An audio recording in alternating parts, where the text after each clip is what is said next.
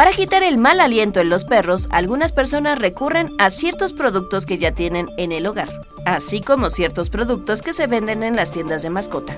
Aquí te damos algunos ejemplos que puedes utilizar. Canela.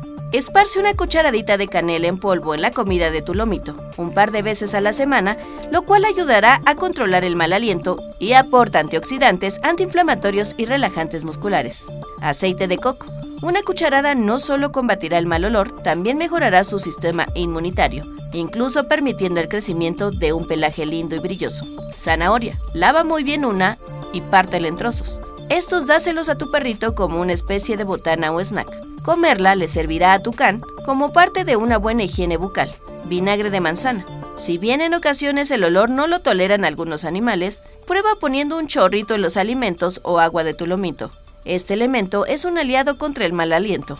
Ante cualquier duda, recuerda que debes acudir con el veterinario para que te aconseje algún producto o tratamiento para tu peludo. Igualmente, te podrá decir las cosas que mejor le favorezcan al organismo de tu perrito. Ahora que sabes algunas cosas que podrían emplearse para quitar el mal aliento en los perros, toma nota a lo siguiente, pues te diremos los aspectos que pueden provocar ese mal aliento. En algunos lomitos se presenta mal olor porque están enfermos.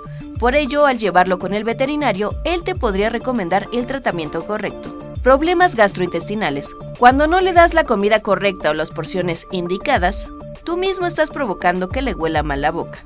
Lavado de dientes.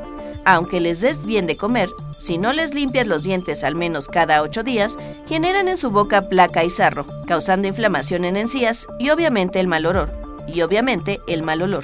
Sigue escuchando información útil en Uno TV.